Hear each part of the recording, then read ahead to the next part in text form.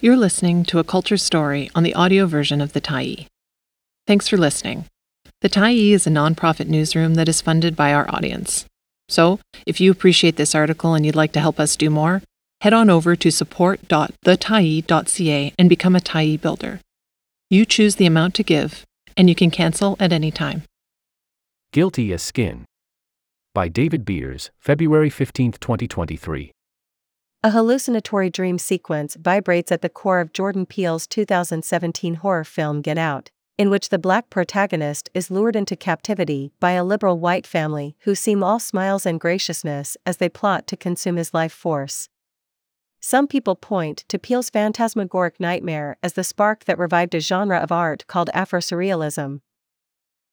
Since then, there's been a flood of dreamlike imagery by black artists ranging from Beyoncé to Daniel Glover to Kendrick Lamar, notes Lanra Becker, writing in The Guardian. The form can be traced to African and African Caribbean artists producing surreal works as far back as the 1920s. It's no wonder our pop cultural landscape is turning Afro-surreal at a time when society is wrestling with racial violence, bias, and inequality, writes Becker. He quotes Terry Francis, director of the Black Film Center and Archive at Indiana University, saying the genre is very realistic in representing the absurdity of black life.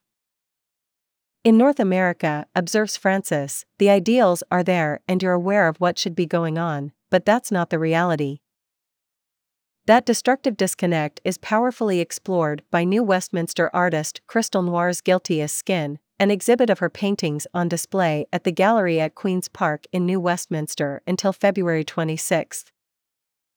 The work was born from my own feelings of fear being a black woman, as we continue to witness harrowing displays of police violence towards BIPOC communities throughout Turtle Island, North America, writes Noir, who is of Jamaican and Ukrainian descent, in her artist statement.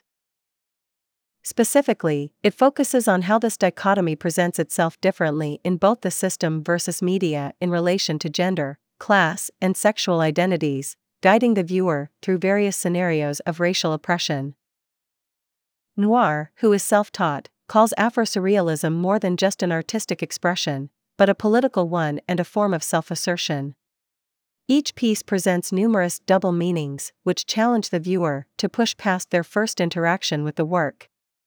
From the deconstructed heads of each figure, custom metallic colors that illuminate in low light conditions, and impasto brushwork synchronized to the state of each subject's psyche, every choice is as deliberate and intentional as the brutality in question.